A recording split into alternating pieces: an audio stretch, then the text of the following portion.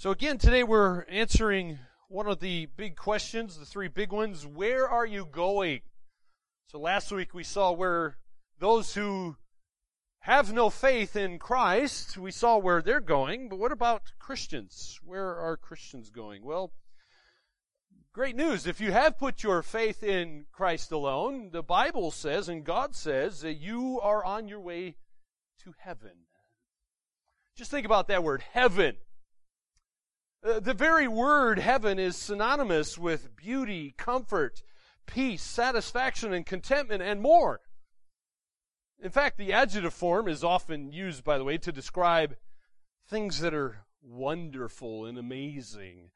In fact, the way we even use the word heaven in an adjective form is interesting, because we might talk about our roast that's in the oven being heavenly, or we might describe the scenery on the South Island is certainly heavenly, right? And there's even a wonderful ice cream flavor called Heavenly Hash. It is so good. But friends, heaven is far more than just an adjective. It's far more than even an attitude. Heaven is a place. In fact, heaven is a real place, okay? It is a place where the people of God go after they die, at least their physical bodies die. And because human nature is so tainted by the effects of sin, people left to their own instincts, sadly, will inevitably corrupt every spiritual truth in the Bible. People lacking a biblical perspective always think wrongly about heavenly things. And here's what, these pendulum swings, here's what happens. Either they ignore the spiritual realm altogether, like there is no such thing, or some choose instead to live for this temporal world, or they become so absorbed in fantasies and legends that, about the spiritual world that you lose sight of truth altogether. Well, here's some good news, friends. I'll put the proposition first today for you. I think the proposition from today's text is this, that God wants us to long to be with Him in heaven. It's a real place. God's a real person. He does want you to be with Him, and He's made that possible. And so Revelation 21 here contains the Bible's most exhaustive description of the new heaven and new earth, and also gives a description of the capital city of heaven. We'll have a look at that. But let me just give you again the context, the setting for you here. Remember, we saw in chapter 19, the Lord Jesus Christ returns as He promised He would. He ends the battle of Armageddon with a great slaughter.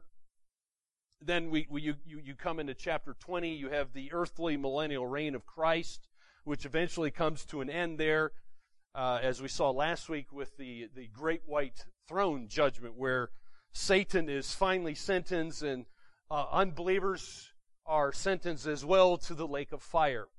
That is their eternity. That is where they go. And then we come here now to chapter 21, and we see the whole universe is going to be dissolved. By the way, talk about global warming. If anybody reads their Bible, this is real global warming, not the fake news that we tend to hear from our government these days. Because when you look at chapter 21, verse 1, look what it says. Then I saw a new heaven and a new earth, for the first heaven and the first earth had passed away. So it's dissolved. It's gone. We'll see how that happens in a moment. And then we see everything we know is going to be made perfect. So let's just quickly, before we read the text, examine the process here by which this current universe is destroyed, and then how is God going to make all things new? Well, compare Scripture with Scripture, and look at 2 Peter here, chapter 3. Peter says that the heavens and earth that now exist are stored up for fire. This is global warming here.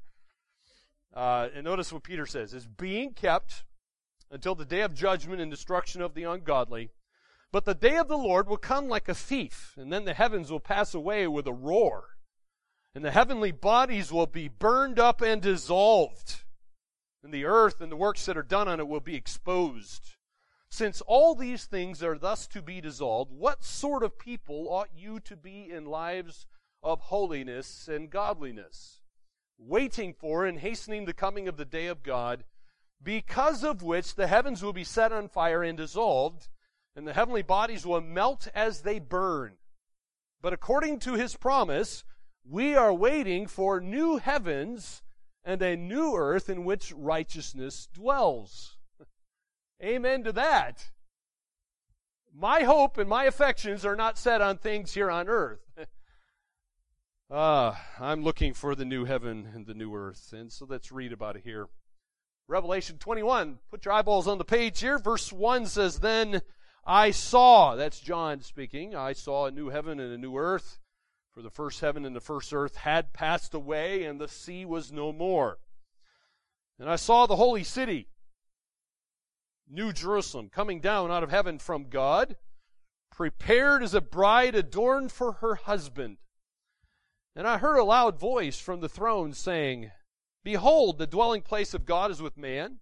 He will dwell with them, and they will be his people, and God himself will be with them as their God. He will wipe away every tear from their eyes, and death shall be no more, neither shall there be mourning, nor crying, nor pain any more, for the former things have passed away. And he who was seated on the throne said, Behold, I am making all things new. Also he said, Write this down, for these words are trustworthy and true. And he said to me, It is done. I am the Alpha and the Omega, the beginning and the end. To the thirsty I will give from the spring of the water of life without payment. But one who conquers will have this heritage, and I will be his God, and he will be my son.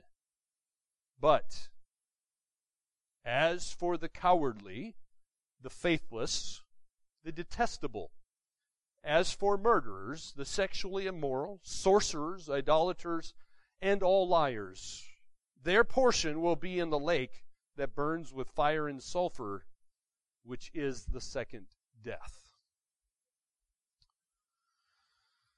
Well, verse 1 gives us some good news. Let's just think about this. What is the new heaven and the new earth like? Well, in verse 1, it doesn't say a whole lot, but let me just highlight a few things for you. Number one, notice it will be new in a quality sense. That word new is an interesting word. It does not mean new in a chronological sense. It's not, in other words, it's not talking about time. Although time is involved here, but that word new there is talking about new in a qualitative sense. In other words, the new heaven and the new earth will be something that is brand new. It's brand new. It's something that's fresh. It's something that's never ever been seen before. By the way, did you notice why God must create everything new? Well, we haven't talked about that really yet, but there's a good reason why God has to create everything new, because the Bible tells us everything's cursed by sin. We're under the fall, right? And so God says there in verse 1 that the first heaven and earth are gone at this point. They're gone. And you might say, well, where did they go? Well, the Bible says they're dissolved. And why have they dissolved? Well, God has to destroy this present earth because it's corrupted by sin. It's corrupted by sin. We see this in places like Romans 8, for example. Look at this. Romans 8:19 says, For the creation waits with eager longing for the revealing of the sons of God. For the creation was subjected to futility, not willingly, but because of him who subjected it, in hope that the creation itself will be set free from its bondage to decay and obtain the freedom of the glory of the children of God. For we know that the whole creation has been groaning together in the pains of childbirth until now. We have been living under the curses of Genesis 3 for thousands and thousands of years, but it's not permanent. God's going to deal with that too. And so that's why we see the first heaven and earth are gone at this point here. But of all the things that God could have said, Jesus, in fact, could have said, look at number 3 here, because it says, there will no longer be any sea. There will no longer be any sea.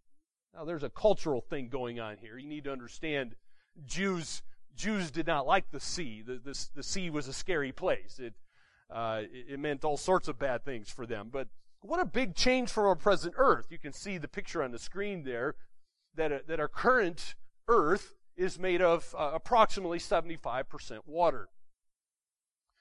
In fact, all of life is dependent on water for its survival.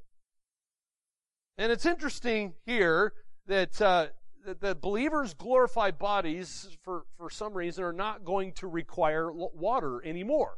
Just like Jesus' resurrected body didn't require that, which is totally different from our present human bodies, by the way, which you probably know most of your blood is made out of water. Your very skin and the flesh around your bones there is mostly made out of water. So things are going to be vastly different in the new heaven and the new earth. I also think there's some other things going on here, but this is one of the descriptions that the Holy Spirit gives to us. Looking forward to all the things of how sin has cursed even the universe, even that's going to be removed. But let's think about the capital city of heaven. What is the New Jerusalem like? Well, verse 2 tells us a little bit. And so John's now kind of moving to this description of the capital city we find here in the eternal state. And first thing just let me highlight for you that, friends, this is an actual city. We shouldn't spiritualize this or turn this into some, figment of our imagination. The New Jerusalem is an actual city. And by the way, it's not heaven. Don't confuse it with heaven. This is heaven's capital city. It's not synonymous with heaven because if you look at chapter 21, verse 16, the Holy Spirit actually gives you dimensions for this city. Verse 16 says, the city lies foursquare, its length the same as its width, and he measured the city with his rod is 12,000 stadia. Its length and width and height are equal. So it has literal dimensions there. So it cannot be confused with heaven. It's a city. We also see, number 2, that the New Jerusalem here is, notice, it is filled with holy people. Because he says in verse 2, I saw this holy city, New Jerusalem. Why is it called holy? Well, the New Jerusalem is called the holy city because everybody now in this city is actually holy, finally, like God.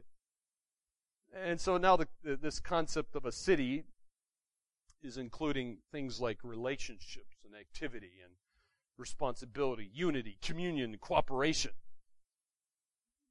These are the sort of things that cities long for and really never are able to achieve because of our sin natures, but the sin nature is going to be gone.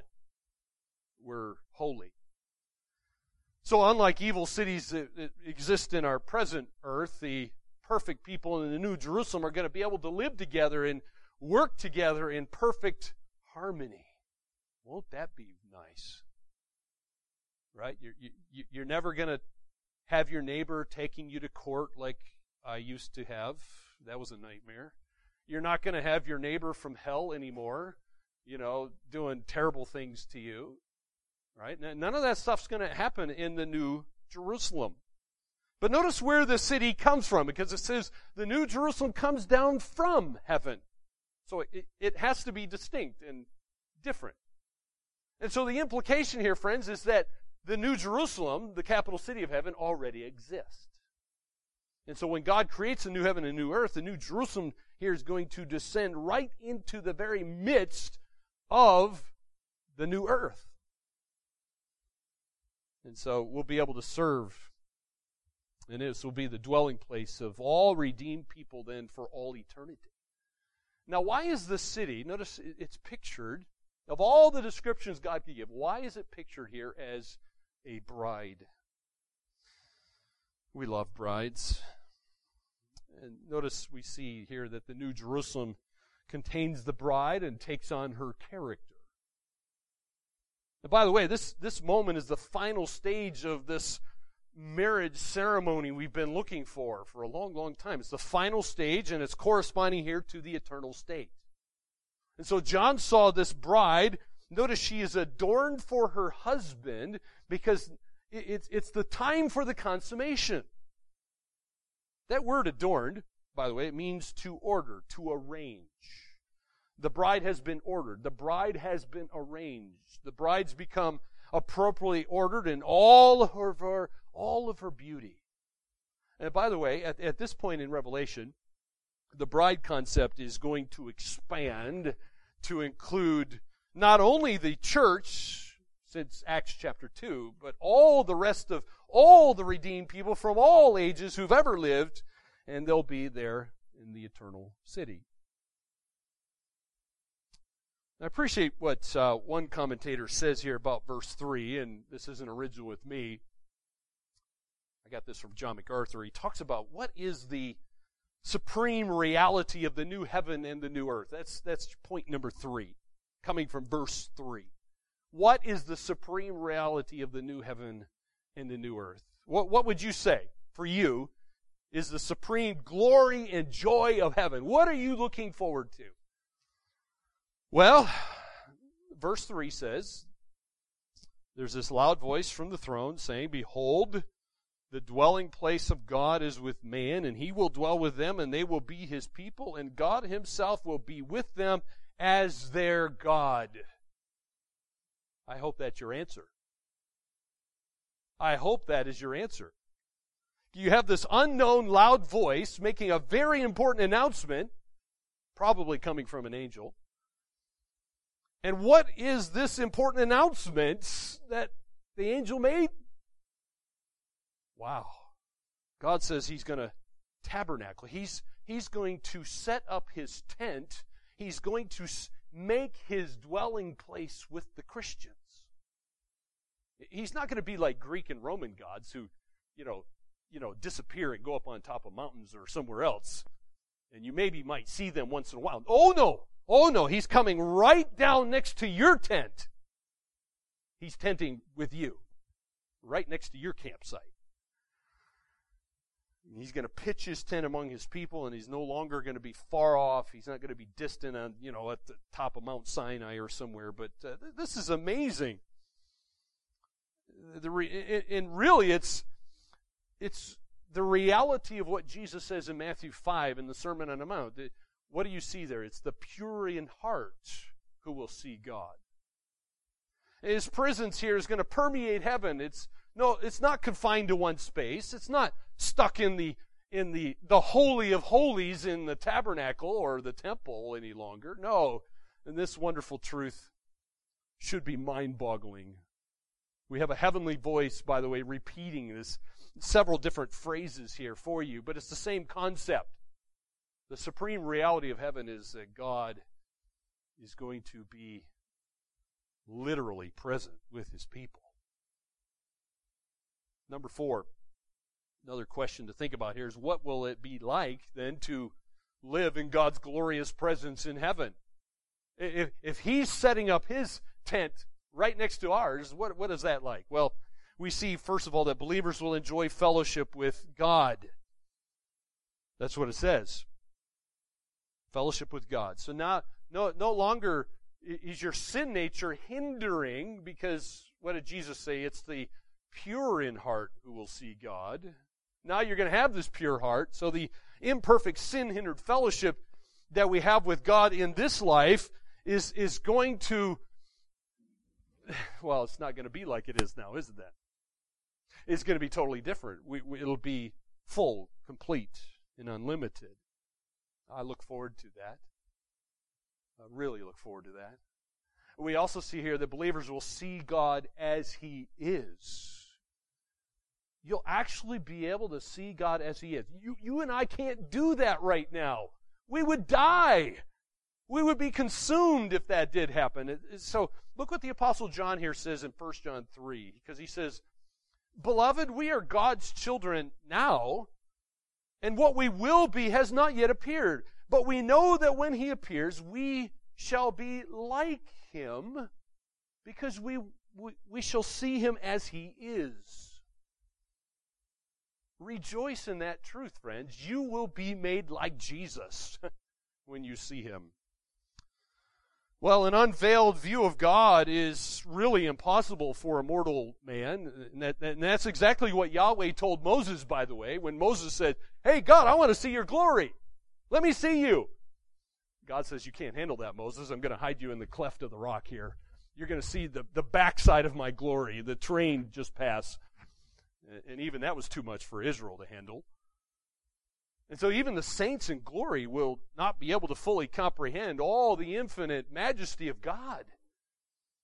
And so is it any wonder you have the Apostle Paul in Philippians 1 saying that he had a desire to depart and to be with Christ, for that is far better for him. And by the way, it's far better for you too.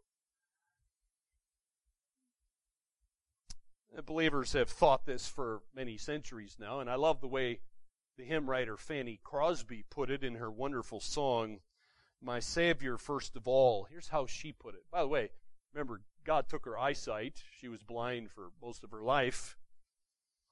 And so she was longing for the day when God would open her eyes again and she would see King Jesus. And so here's what she says. "When my life's work is ended and I cross the swelling tide, when the bright and glorious morning I shall see, I shall know my Redeemer when I reach the other side, and his smile will be the first to welcome me. Through the gates to the city in a robe of spotless white, he will lead me where no tears will ever fall. In the glad song of ages I shall mingle with delight, but I long to meet my Savior first of all." I appreciate her heart in that she pours her heart out in that song. And I'm sure she is with Jesus now, and she understands the longing of her heart being realized. But number 3, we also see here that believers will worship with God. We've seen this over and over again in the book of Revelation. Every glimpse you've seen of heaven, starting in chapter 4 and 5, and then in chapter 7, 11, 19, over and over, every glimpse is revealing the redeemed and the saints and the angels worshiping God. That is what happens that's not the only thing, but that is one of the things that happens in heaven, because God is worthy of that worship. And number 4, we also see here in verse 3 that believers will serve God. By the way, this is also something we've seen throughout Revelation, that, for example, in chapter 7, it says the saints in heaven serve God day and night in his temple. What a privilege that would be, to serve God. He's worthy of that as well. Number 5, it says, then, this may be shocking to some of you, but it says the Lord will serve believers. The Lord will serve believers. And Jesus, in parable story form, talks about this. You can turn over to Luke chapter 12. Look what Jesus says as he's elaborating on this in Luke 12.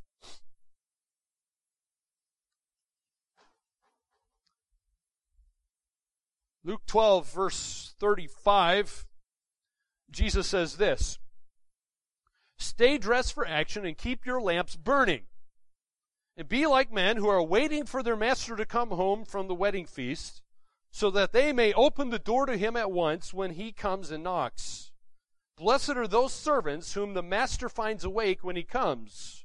Truly I say to you, he will dress himself for service and have them recline at table, and he will come and serve them. If he comes in the second watch or in the third and finds them awake, blessed are those servants. But know this, that if the master of the house had known in what hour the thief was coming, he would not have left his house to be broken into. You also must be ready, for the Son of Man is coming at an hour you do not expect. Notice what Jesus is doing here. Jesus is picturing himself here as this wealthy nobleman who's returning to his property and his estate after he's been away on a long trip. And what does he find in his servants? Well, he finds some servants ministering faithfully in his absence. And so what does he do to the faithful servants? He rewards them accordingly.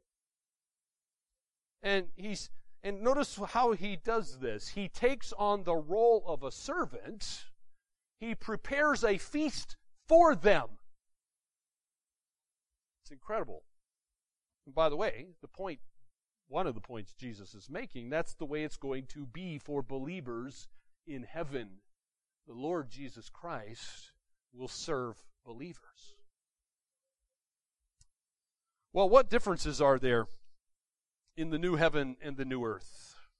That's our fifth question to ponder. What differences are there in the new heaven and the new earth? There's a lot of differences from the present earth.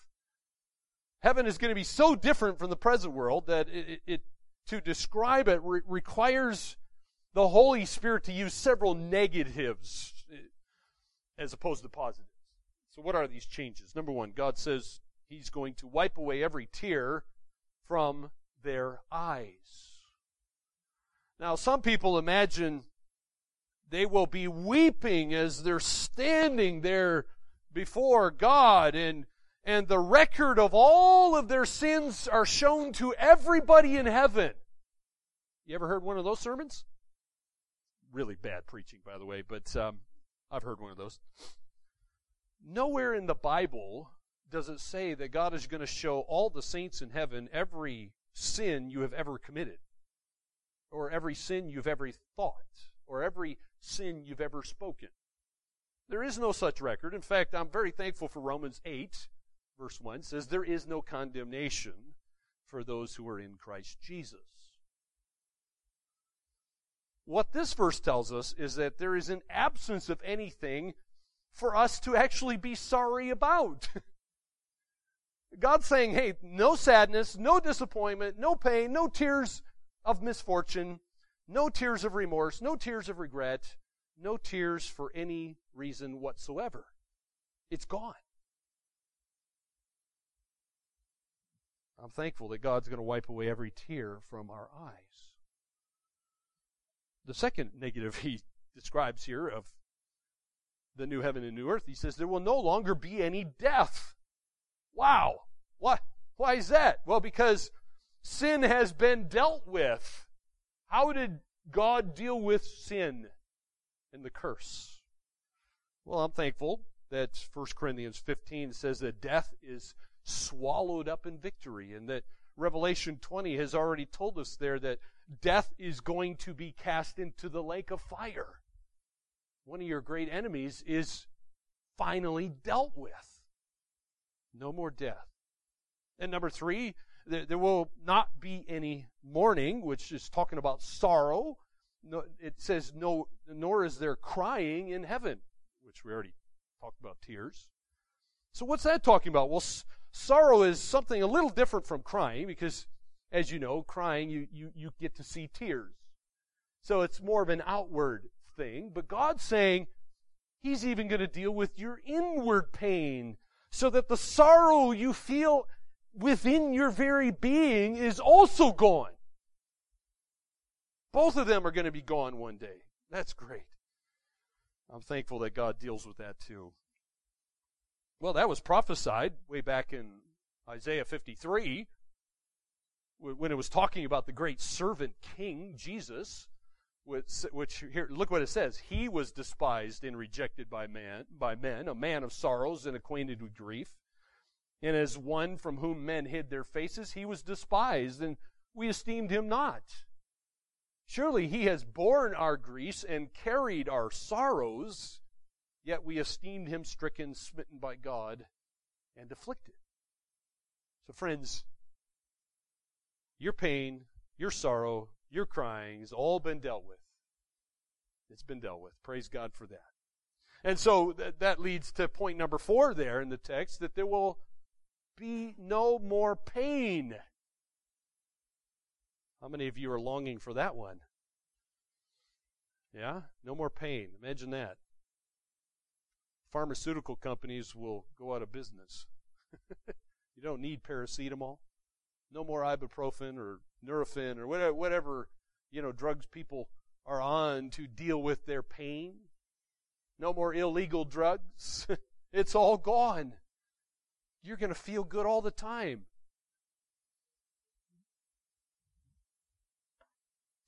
Number 6 question is this. Well then, who lives in the new heaven and the new earth? You say, this place sounds wonderful. I'd really like to spend eternity there.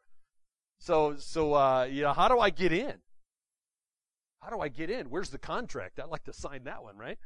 Well, verses 6 and 7 gives a description here for us, revealing who lives in the new heaven and the new earth. And it's interesting, the Holy Spirit only says really 2 things. 2 things, at least in this text. Number 1, we see heaven belongs to the thirsty. Heaven belongs to the thirsty. By the way, that phrase, if you look at verse 6, if you turn back to Revelation 21, that is. Revelation 21, verse 6, it talks about, to the thirsty I will give from the spring of the water of life without payment. And so that phrase there signifies those who recognize that you are desperate. You have a spiritual need that needs to be met. Friends, do you hunger and thirst for righteousness, as Jesus talks about in Matthew 5? Those who will enter heaven here are described as those who are dissatisfied with their hopelessly lost condition. You crave for God's righteousness with every part of your being. That's how you get into heaven. Jesus says so in Matthew 5. The psalmist talks about this sort of thing in Psalm 42. Look at this. Psalm 42 says, as a deer longs for flowing streams, so longs my soul for you, O God. My soul thirsts for God, for the living God. When shall I come and appear before God? Well, the answer is, heaven belongs to the thirsty. Those who are actually longing for Him. So the promise to earnest seekers is their thirst is going to be satisfied. And that's one of the points Jesus was making to that Samaritan woman in John 4. Look what Jesus said to her. John 4, verse 13. Jesus says, everybody, or everyone who thirsts of this water will be thirsty again. He's pointing to the water in the well, right? You drink of H2O, you're going to get thirsty again. Jesus says, but whoever drinks of the water that I will give him will never be thirsty forever. The water that I will give him will become in him a spring of water welling up to eternal life. Jesus, my friends, is the one who can quench your thirst forever. And so the water in these passages symbolizes, as Jesus says here, it's symbolizing eternal life. And those who thirst for and are passionately seeking salvation are the ones then who will receive it. Are you passionately seeking Jesus?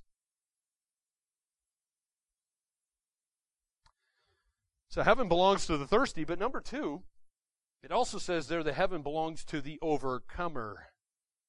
Heaven also belongs to the overcomer. Because look what verse 7 says, the one who conquers will have this heritage, and I will be his God, and he will be my son. So an overcomer, you say, well, what's that? What's this conquering idea? Well, an overcomer is one who's exercising saving faith in the Lord Jesus Christ. This is a concept we see elsewhere. If you look at your companion passages in your Bible there, for example, in 1 John 5, here's what the Bible says. For everyone who has been born of God overcomes the world. And this is the victory that has overcome the world, our faith. Who is it that overcomes the world except the one who believes that Jesus is the Son of God? How do you overcome? How do you become a conqueror? You must believe that Jesus is the Son of God. Jesus has said this several times. So the promise to the overcomer is that he or she will inherit those things. They will be obtaining an inheritance, as Peter says, which is imperishable, it is undefiled, and is something that will not fade away. It is reserved in heaven for you. So the most wonderful promise to the one who overcomes here in verse 7. I love that. Do you see that promise? The Holy Spirit says, I will be his God. Huh. And equally amazing is God's promise to the one who overcomes there in verse 7. God says, I will, or that person, that individual, will be my son. You will be God's son. Just meditate upon that for a while. It's an incredible thought. See, friends, only in heaven will this inheritance and adoption be fully realized. But sadly, verse 8 tells us some bad news here. So let's think about this. Not everybody goes to heaven. Not everybody is a child of God. Some people are children of the devil, Jesus says. And so look what Jesus says in verse 8, because he mentions some people who are excluded from the new heaven and the new earth. It's a very serious and solemn warning, and he's showing us who's excluded here. And the first person is, I find rather interesting here. Of all the people Jesus could mention, he says the cowardly in verse 8. Who are the cowardly? Well, as far as I know, these are people who lack endurance. These are people who fall away when their faith is challenged, they're opposed by this world and Satan, and their faith is shown to be not genuine. Jesus gave an interesting parable about these very people. He describes them in Matthew 13 in the parable of the soils. Look what Jesus says, because you need to think, who are cowardly people? What are they like? Well, here's what Jesus says in Matthew 13:20. He says, as for what was sown on rocky ground, this is the one who hears the word and immediately receives it with joy, yet he has no root in himself, but endures for a while. And when tribulation or persecution arises on account of the word, immediately he falls away. So beware of professors, as John Bunyan told us earlier. Beware of people who show something, maybe even some joy it might look like, but they're not real possessors of the faith. These are cowardly. They lack endurance, and they will fall away. These are the kind of people, when they fall away, are showing that they're not a Christian, and therefore they will not get into heaven. Well, I've put on the next slide here, you can see all the ones mentioned in verse 8. Let's just quickly talk about these. Because Jesus also mentions the faithless. Who are the faithless? Well, the faithless are the ones, obviously, who lack saving faith. If your faith is in anything other than Jesus Christ, you do not have saving faith. You are a part of the faithless. And I fear that some, even sitting in this room, fit this category. Faith must be in Jesus Christ alone. And by the way, you can't have Jesus and then add something onto Jesus and say, I have Jesus. It's not Jesus plus whatever equals salvation. No, it's only Jesus. Only. You cannot have faith in anything else. It also mentions the detestable. That word detestable there means something that a person who is vile, you're utterly polluted, wholly into evil. Very evil heart. I find it interesting that murderers are mentioned here as well. By the way, let me point out, you can be a murderer and still go to heaven. You can still be a murderer and go to heaven. So, John, the Apostle John in 1 John is very helpful. He talks about those who are habitually in sin, who live in darkness. That's their permanent state. And so that's what the Bible's talking about. So even somebody like the Apostle Paul, who was a murderer, can still go to heaven. So sin doesn't keep you from heaven. It's your unbelief that keeps you out of heaven. And it's the same with someone who is sexually immoral. You could be immoral, like, for example, as many people do before their salvation, and still go to heaven. Just like the people in Corinth. Because I love what the Bible says. It was at 1 Corinthians chapter 6. Such were some of you. You got this whole list of sinners mentioned there. But then God says, such were some of you. There were sinners in the church at Corinth. Oh, imagine that. Just like all of us. So, it's the habitual ones. This is their lifestyle that keeps them out of heaven. The next one's very interesting as well. Sorcerers. Sorcerer, by the way, is from the Greek word pharmakos. Sound familiar? And no, I am not saying pharmacists go to hell. That's not what I'm saying, okay? And God's not saying that either. That Greek word pharmakos, of course you get your English words like pharmacy or pharmaceuticals from that particular word. And so you need to understand the context here that sorcery would include those who use mind-altering drugs, particularly in cult religions. So Greeks and Romans would have done this so they could see and do and say weird things, right? That's what drugs tend to do to people. So people involved in the occult particularly is what it's talking about there. And then God also says idolaters, that where your heart is far from God, those who are worshiping basically themselves and have no love for God whatsoever, those are the ones who are excluded from heaven. Now the last one that the Bible mentions is also very interesting, the liars. So those whose lives are characterized, because we're all liars, right? What makes you a liar? You lie. Well, we've all done that. But these are people whose entire life is characterized by these kind of things, and so you give evidence, then you're not actually a Christian, you're not saved, and therefore you never enter into the heavenly city. And on the contrary, their part will then be in the lake of fire, God says. And so, in contrast to that, what do we see, though? Eternal bliss. Eternal bliss for those whose sins have been dealt with Christ. You will not suffer, but you will have an eternal bliss. And so, friends, the new heaven and the new earth here are awaiting believers. But we've also seen the final hell awaits those resurrected unbelievers. For believers, it's going to be a universe of eternal happiness. For the unbeliever, it will be a terrifying place of unbearable torment and unrelieved misery. And so, friends, the choices you make in this life will be in the books. We saw that last time. There are books in heaven where God is keeping track of everything you think, say, and do.